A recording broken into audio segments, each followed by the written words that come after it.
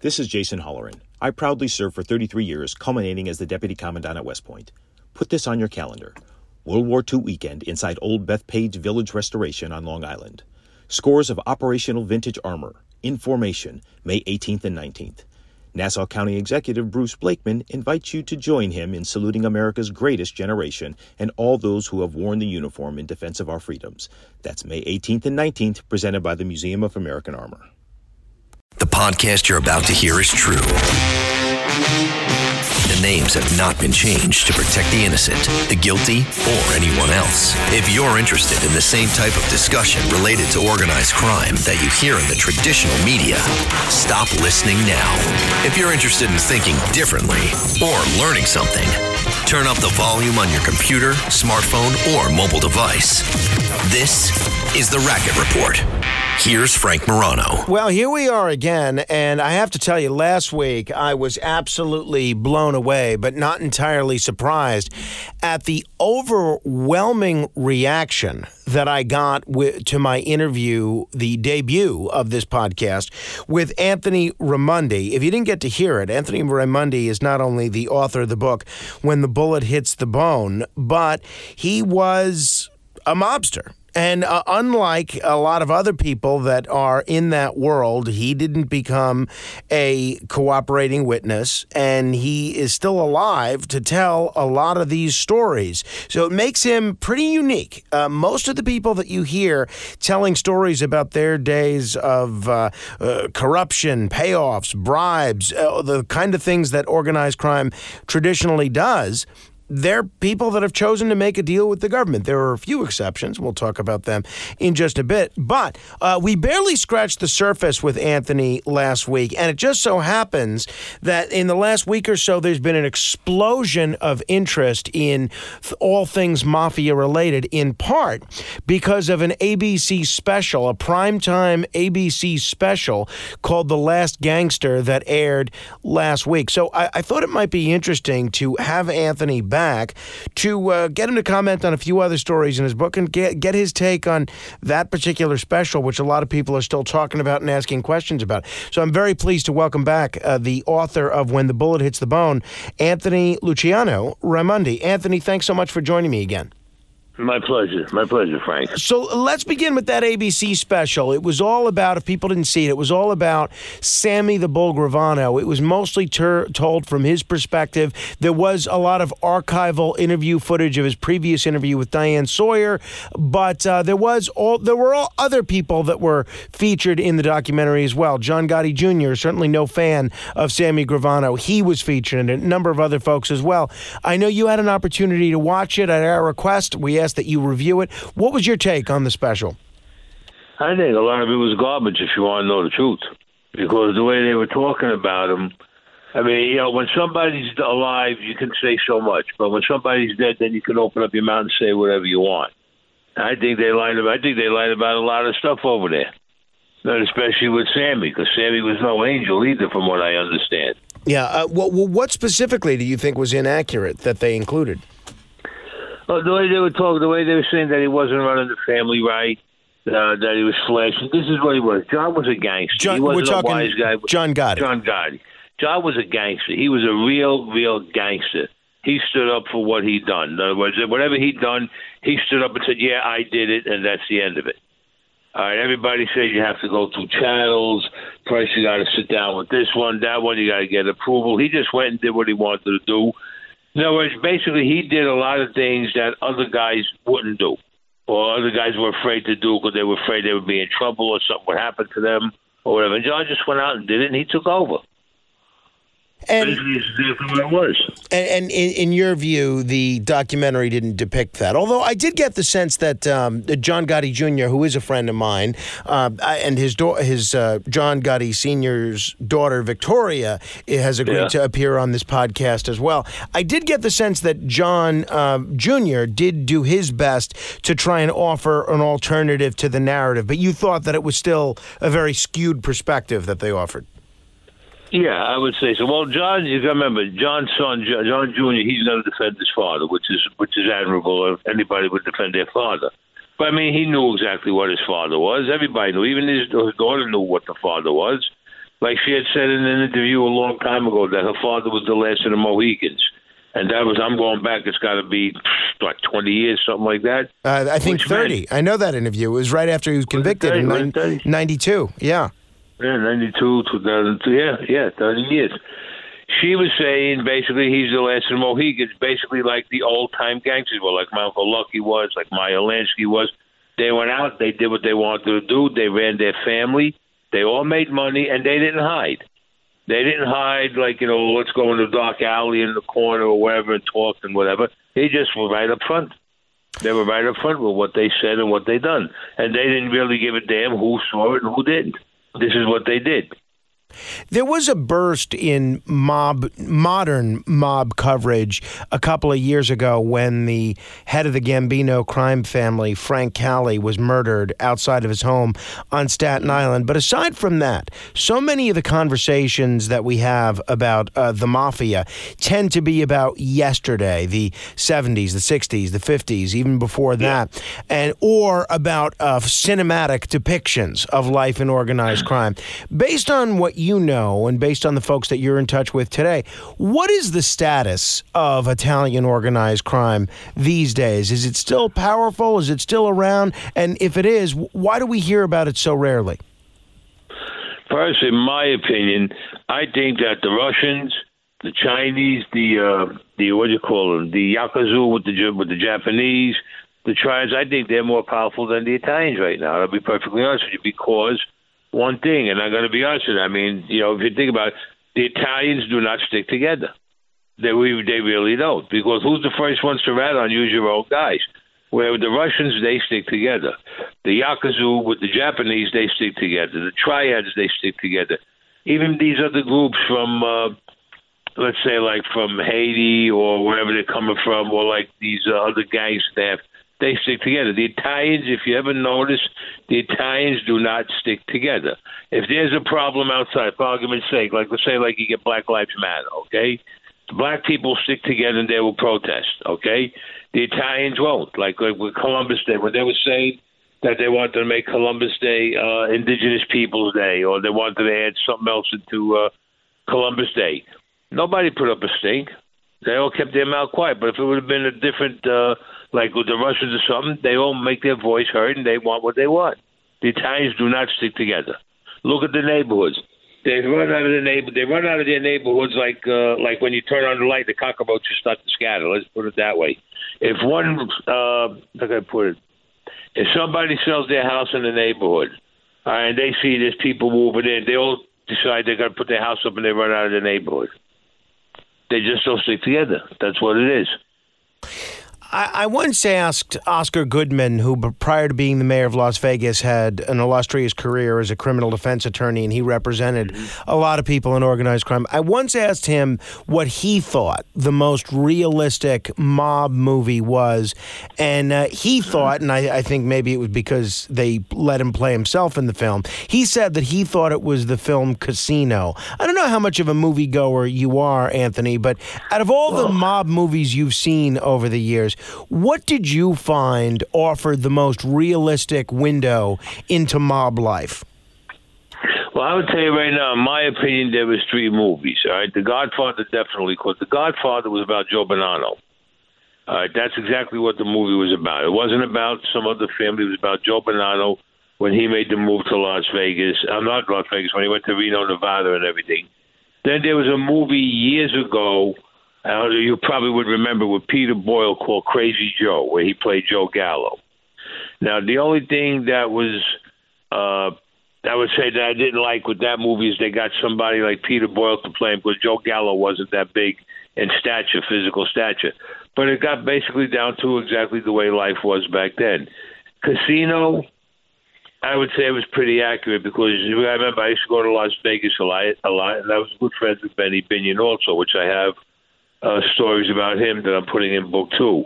When I was with Benny Binion and Meyer Lansky, we were down in Las Vegas, and there's a story about a guy named Vegas Bill.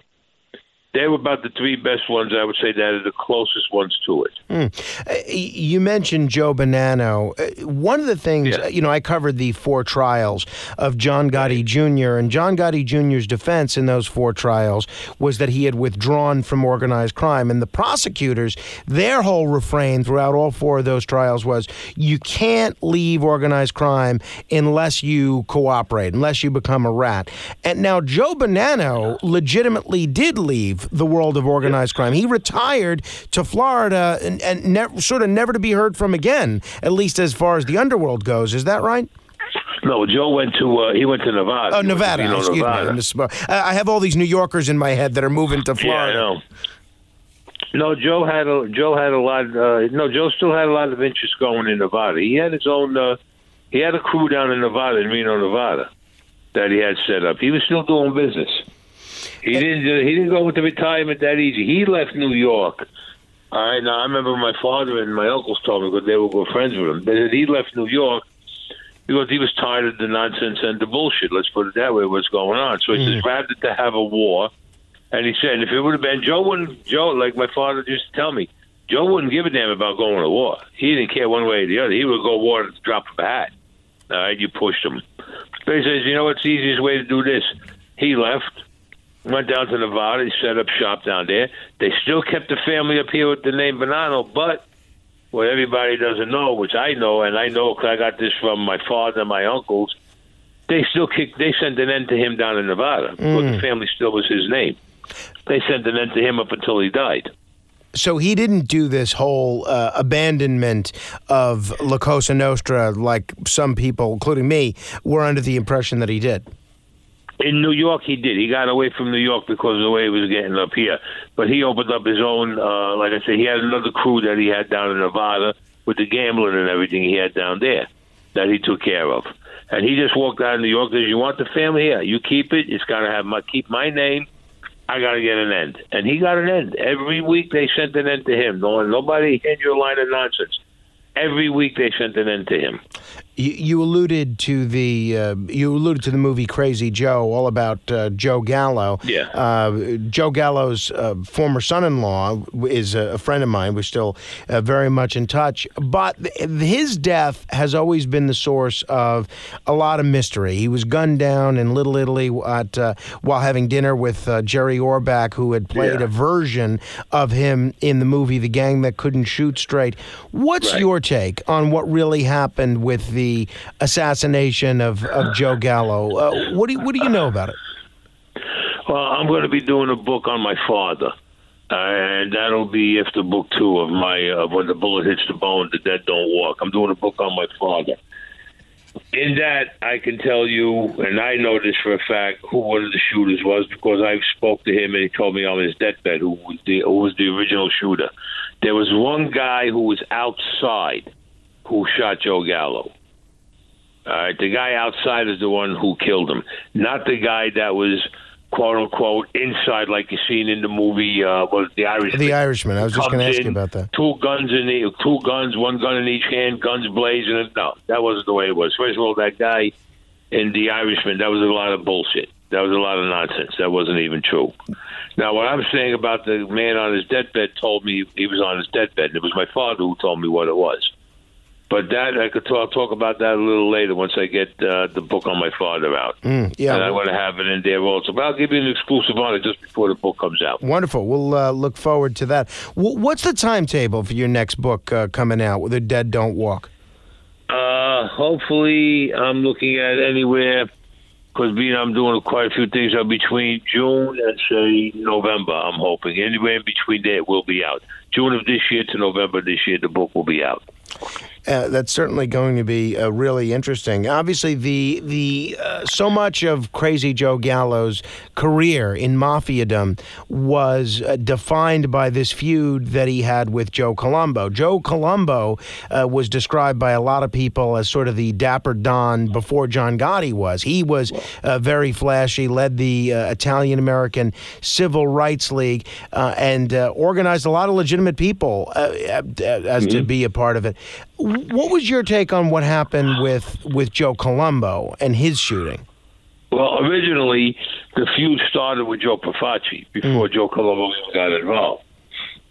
And what happened after Profaci died and then Joe Colombo got their family, then it just continued on because Joe Colombo, according to the way the story goes on the street, that Joe Colombo wouldn't acknowledge them either, that he was keeping Joey Gallo and Larry and all them, on a lower level, in other words. Now, as far as Joe Colombo's killing, or shooting, rather, let me put it that way, because he didn't get killed at that time. Sure. That's, you could take it as 6 of one, half a dozen of the other. You could either turn around and say that it was Joe Gallo that had it done because of the feud that was going on, or the other families got together and they didn't like the idea that he was bringing so much attention onto the Italians, and that they were always under scrutiny, especially with the FBI. That they turned around and they said he's got to go. It's either one or the other. Like I said, 6 of one, half a dozen of the other. In terms of your own career, in your book, you write a little bit about your arrest in 1977 by FBI Special Agent Walter Smith. Excuse my language. Tell me about that. Tell me about Walter Smith and your arrest in 77. I was out. I was down on 3rd Avenue and Carroll Street at the Diplomat, where we used to hang out on Carroll Street and 3rd Avenue in Brooklyn. And I had a pager, and on the pager, I would have a number. It was 07734. If you turned it upside down, it said hello. Now, I had a list, and then like at the end of it, you would put a number. Number 1, number 3, number 6. So when I seen number 1, I knew it was my father. So I went to a payphone and I called him. He says, the FBI was here. The FBI was looking for you. I said, okay. I said, what's the matter? He says, they got an arrest warrant for you, everything. It's okay. I said, I know what to do. So I got my cousin Mac. My cousin Mac goes, what's the matter? He says, the feds are looking for me. He said, they got an arrest warrant for me. He says, take off. I said, that's what I'm going to do. So I disappeared. I got in touch with a cousin of mine, my cousin Philip. And he lived on, his name is Philip Priscilla. He lived on East 10th Street between Avenue H and the dead end. He said, what's going on? I said, Philly, the feds are looking for me. I said, I don't know why. I said, but we're getting in touch with Frank Lopez. He's going to find out because Frank Lopez was our attorney. I said, he'll find out. I said, I have no idea why. And at that time, I had no idea why. He said, all right. He goes, come on, we're staying at my house. Now, there was a car service on Avenue H between Coney Island Avenue and East 10th Street called 3 Hours Car Service, which we had a piece of. And it was Rabbi Norman Rader that had it with his son, Michael. So me and my cousin Philip had a piece of it. We had Shylock business up there and everything. So he says, all right. He goes, look, he goes, hang out. He goes, stash in your, he goes, stay in my apartment tonight. He had a little 3-room apartment. You're going to love this one. A little 3-room apartment. I said, okay. So I go into the apartment building. I'm in the apartment up there. And he goes, let me go see what I can find out. He goes out. And he's up around the area, and there was a diner on the corner of Avenue H, the car service, and all the other businesses. There's a grocery store, hair cutting, and everything. He comes back maybe half hour later. He goes, the feds are all over Avenue H looking for you. He says, what'd you do? I said, I have no idea what I did. I said, I don't know. I said, I have no idea what they're looking for me for, what they want. Don't know anything. He goes, you better stay. I said, yeah, no kidding, I'm staying here. Anyway, a friend of ours was in the neighborhood. He lives up in the neighborhood over there. He goes into my cousin's, and he sees my cousin there, and he sees me, and he goes, what's going on, Anthony? I said, what? The reason why I'm not saying his name, because he's still around and he's married. And sure. Still lives in the neighborhood. Understood. But he was a very dear friend of mine.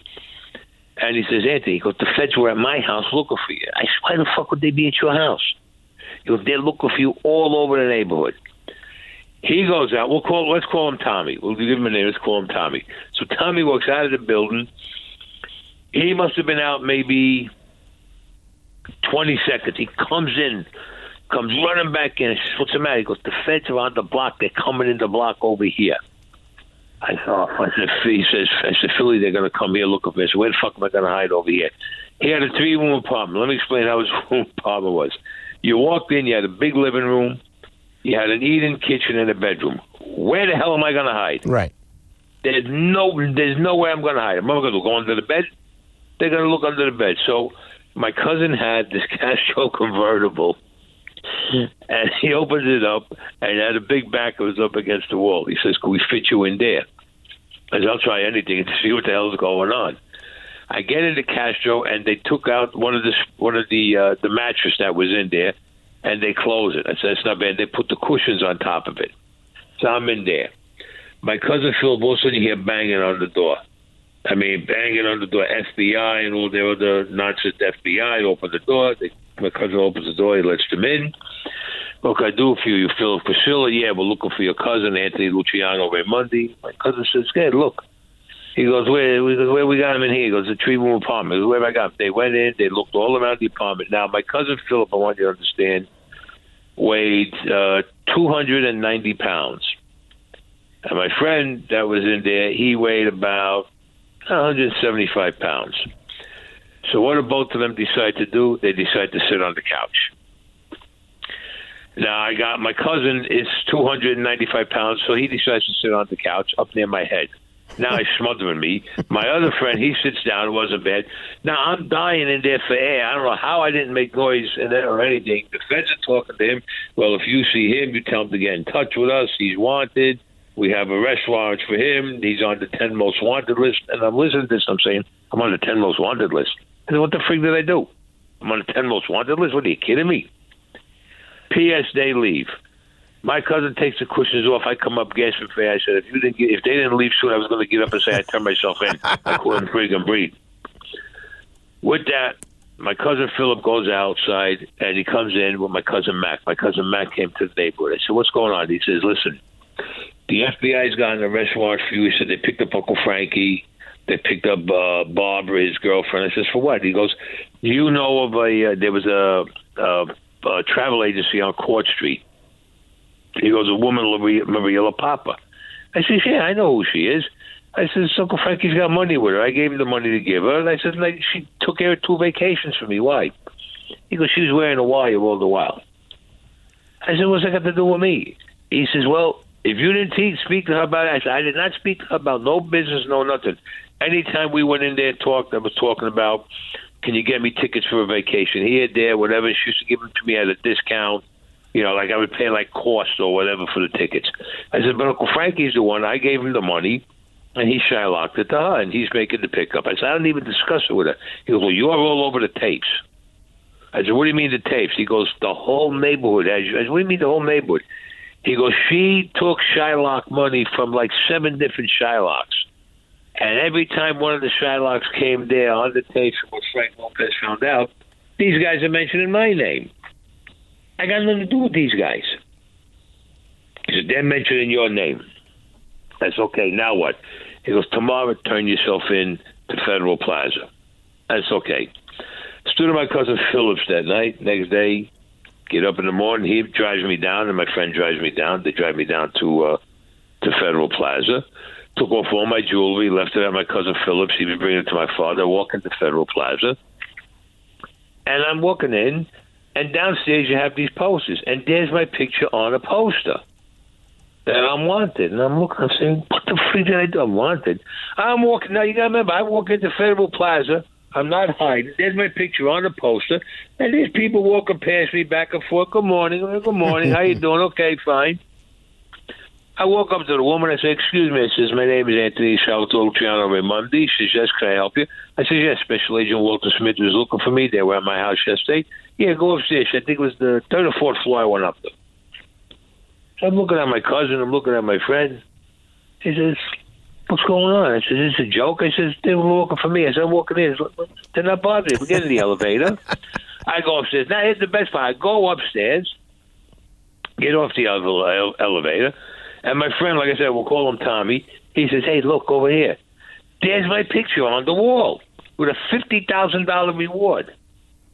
I'm saying, I don't know. So I walk over to the woman, the receptionist at the desk, and behind it there's all posters of guys who are wanted, and there's my picture. Excuse me. She says, yes, can I help you? Yes, my name. I gave her my name again. I'm looking for Special Agent Walter Smith, so on and so forth. She says, all right. She goes, he'll be out with you in a little while. It's okay. So now I'm looking at my cousin and says, this is a joke? I said, because if this guy don't come out, so I'm getting at it. Now I'm leaning up against the wall next to my poster. Now, you can't miss the poster. And there's men, there's women. You see them with the FBI badges on. Good morning. I'm going, good morning. How you doing? Okay, fine. Good morning. Good morning. And I'm saying, it's got to be a joke. Has to be a joke because they're not even bothering me. So I says, listen, you know what, Philip? I says, in about 2 minutes, I says, this guy don't come out. I'm getting back in the elevator. We're getting the hell out of here. This has got to be a joke that somebody played a bad joke on me. All of a sudden, we see, must have been about maybe 40, 50 feet away from us. The door opens up, and these FBI agents come running out. I mean, like 6, 7 of them come running out. So I go, wow, who are they? That's the only word that got out of my mouth. Who are they? Boom, they hit me. They throw me on the floor. We got you. They're handcuffing me. And you got what? Right, you walked in. You got me. You got what? I said, we got you. I looked at my cousin. He said, don't worry about it. I said, okay. They get me. They bring me downstairs. They're trying to talk to me. I wouldn't talk to them. I spend the night. They held me in MCC for the night. Next day, I go before the judge. I go before the magistrate. Then Frank Lopez is there. My cousin's there. A couple of guys are there. And this special agent, this son of a bitch, Walter Smith, comes walking in. He goes, Your Honor, by our extensive resources and our unexhausted manpower and blah, blah, blah, we captured him. So I turned around and said, you captured what? Now the gavel goes down. Be quiet. Okay. We captured Mr. Raimondi. We captured Pluto. We captured Anthony Segal. The judge says, how many guys did you capture? He goes, well, that's all his nicknames. I'm fuming. I'm looking at this guy. I want to get this guy. I wanted to rip his heart out. We caught him. Bail, no bail. We want him under the No Bail Act. So the magistrate goes, no bail. Okay. Now Frank Lopez. He comes up. He says, I just want to ask Special Agent Walter Smith one question. So the judge goes, all right, go ahead. He goes, did you capture him, or did he hear that when you were looking for him, he came and turned himself in because he was out of town? Special Agent Walter Smith didn't answer him. So Frank Lopez tells him again. He goes, let me ask you one more time. Maybe you didn't hear me the first time. Did Mr. Raimondi turn himself in when he heard that you were looking for him because he was out of town, or did you capture him? Again, he wouldn't answer. So now the judge says, Special Agent Smith, you have to answer. He wouldn't even answer what the judge told him to. So Frank says, I want bail, Your Honor. The judge granted me bail, $1 million bail. He said, $1 million bail. Frank says, no problem. And who was there? There was Abraham Gritz, because he was an old attorney of mine from my very first case I had, and he also was a bail bondsman. He puts up a bond. My father puts up the deed to the house. Now, in the interim, I heard that when Special Agent Walter Smith came to my house, he started yelling and abusing my mother. My mother was a sick woman, and my father went to go after him. They almost arrested my father. My father would have killed him. But there were other people there. They stopped him. So I'm fuming when I looked at him. I said, all right. So I'm ready to walk out. I said, excuse me, Your Honor. He says, yes. I says, I just would like to, can I say something to Special Agent Walter Smith? He goes, what's the problem? I says, well, Your Honor, he came to my house yesterday, and he was abusing my mother, threatening that he was going to lock up my mother. My mother's a sick woman.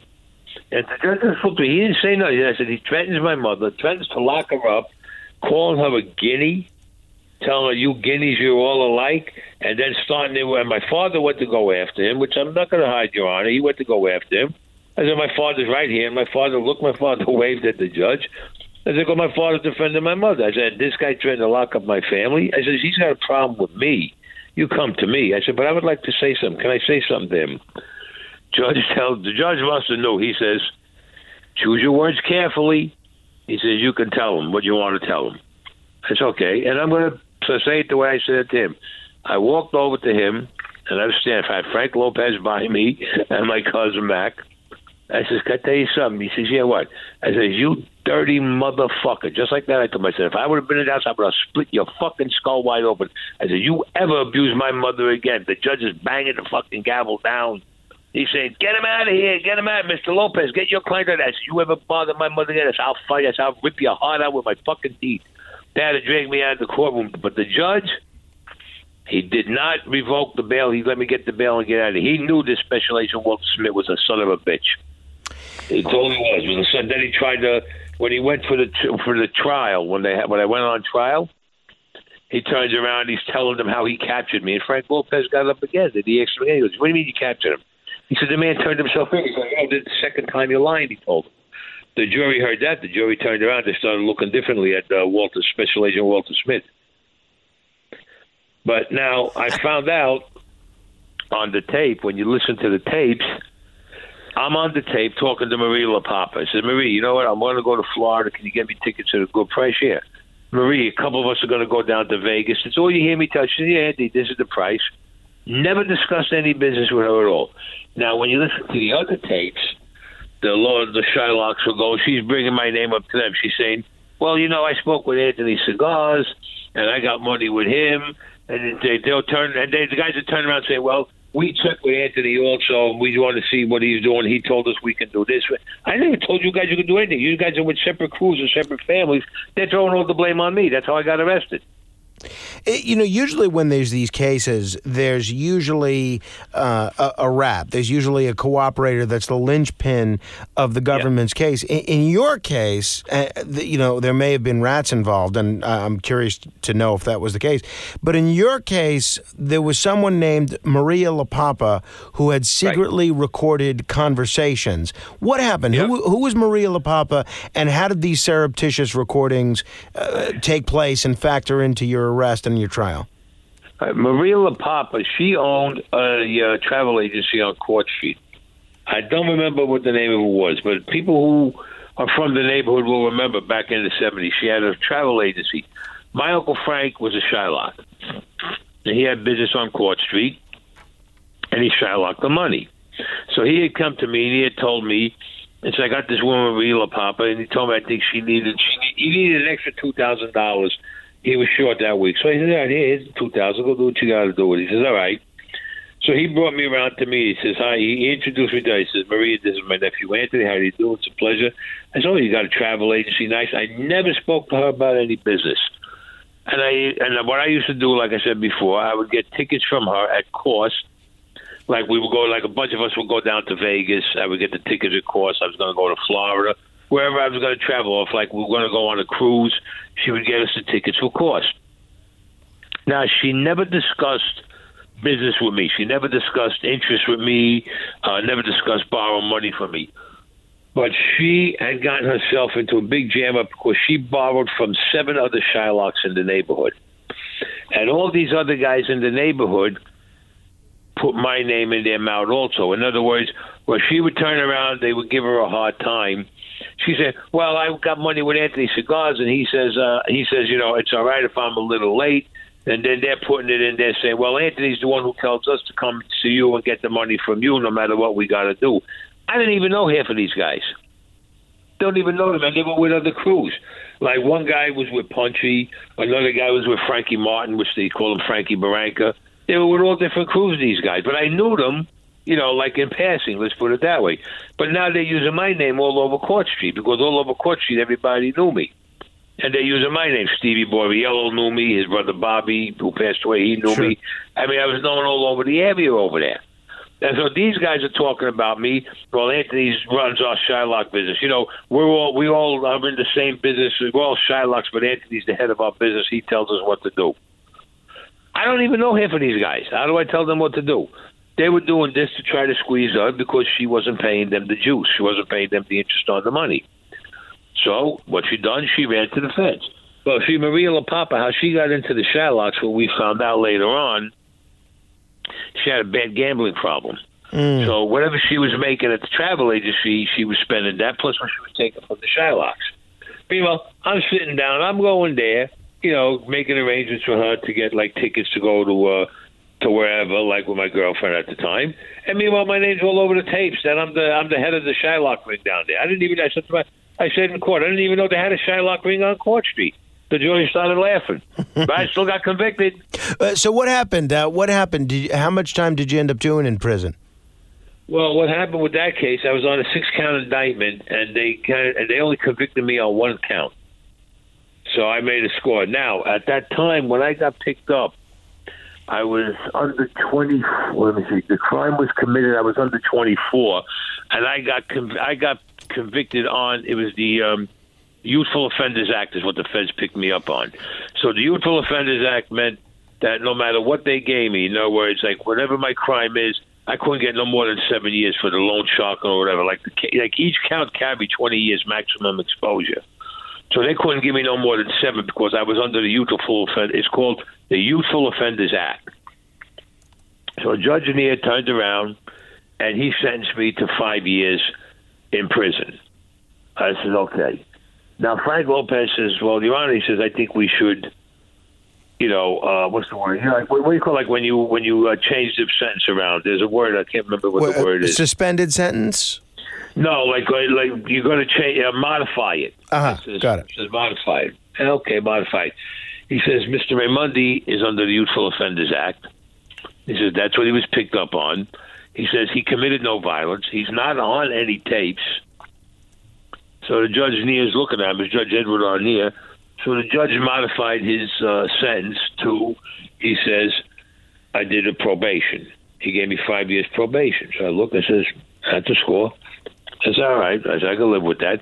Plus, also, a friend of mine who came in that I was involved with when I was in the military, Mr. C, who came in, which I could tell you, which was Gordon Liddy at the time. He came in and spoke to the judge, and the judge turned around. The judge didn't even know who he was when he walked into the court. That's the funny part about it. He didn't know who G. Gordon Liddy was? No, he didn't know who G. Gordon. Everybody else knew. The DA knew, the prosecuting attorneys, the guards, the correction officers knew. They went in and they spoke with the judge also, and they came out, and Frank Lopez comes out with him, and the judge says to me, how would you like 5 years probation? Are you kidding me? How would I learn? Yeah, where do I sign? Gave me 5 years probation. Gave me 5 years probation, and and the reason why I got the 5 years probation, yes, what Frank Lopez says, but I think most of it was because of what Gordon Liddy had told him. Interesting. What Gordon told him. And then I had to take off Gordon after that. I had to take off. Gordon had something a mission he wanted us to do, me get my guys together that were down in Florida. That's wild. But then you did subsequently go to prison after that, though, right? Oh, yeah. When I got violated, yeah. And I got a new conviction, yeah. That was... Last story I want you to tell before we run out of time, and then I do hope you'll come back in advance of your second book, because there's a lifetime worth of stories that I think the audience would love hearing from you about. 1981 Labor Day. You had an interesting interaction with one of the leading members of the Gambino family and with John Sonny Franzese. John Sonny Franzese recently passed away, and of course his son Michael is one of the people featured in that documentary, The Last Gangster. Right. Tell us what happened 1981 Labor Day weekend. No, that's when I got arrested. I got arrested in 1981 on the Labor Day weekend. But what happened, there was a place up in Brooklyn in the Georgetown area called the Georgetown Inn. And I always used to go up there every week, and I had a standing table up there.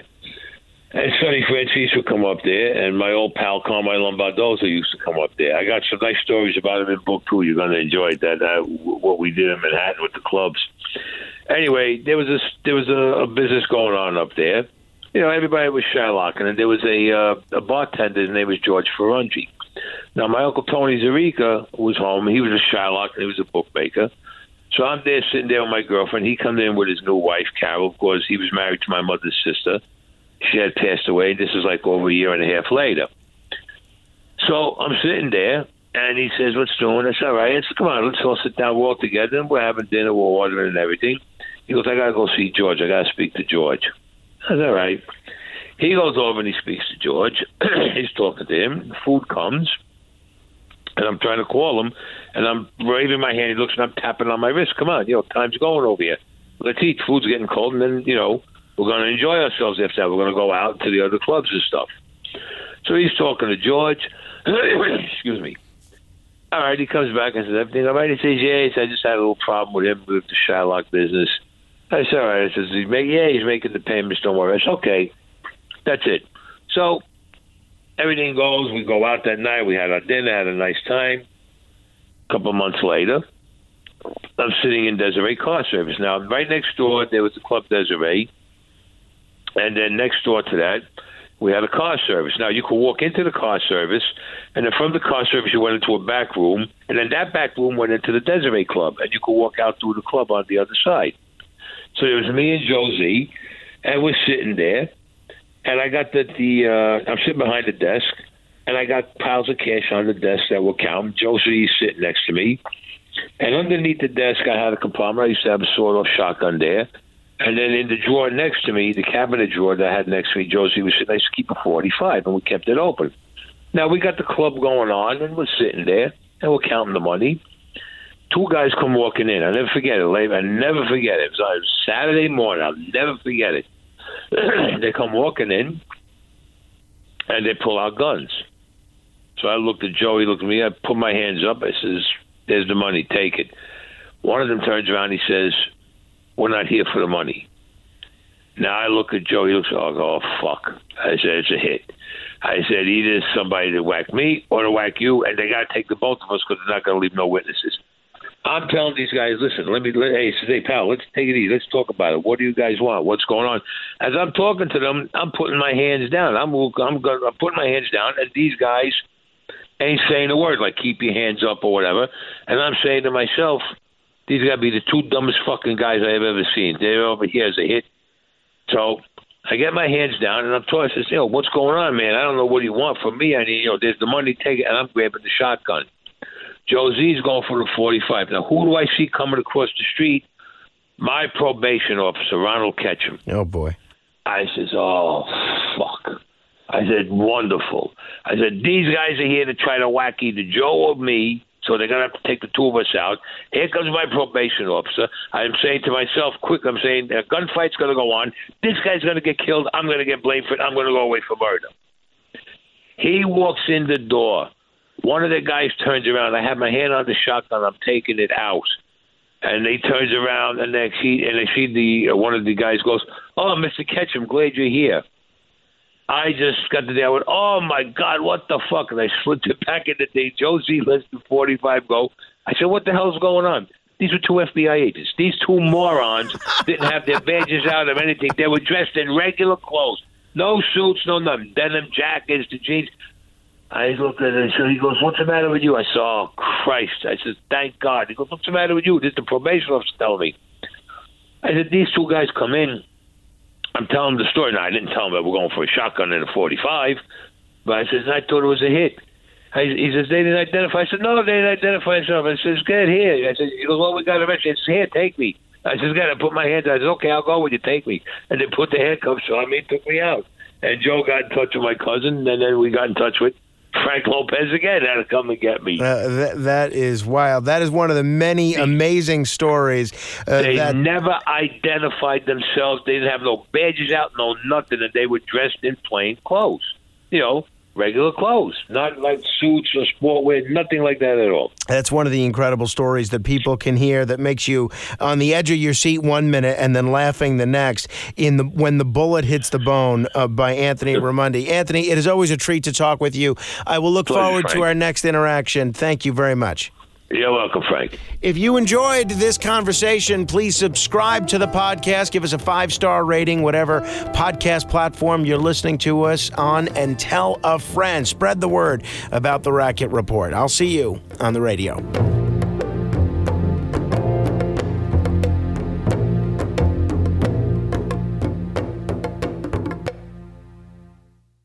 This is Greg Kelly for Priority Gold. What does it mean to be America's precious metals dealer? It means that you're in touch with the hearts and minds of those who love this country, value our freedom, and want to protect the future. Priority Gold is that precious metals dealer. They've helped thousands of Americans back their retirement with solid gold and silver. Call Priority Gold at 888-506-6439. Receive free shipping, free storage, a free investment guide, and one of the best purchase experiences in the industry. Call now or go to PriorityGold.com.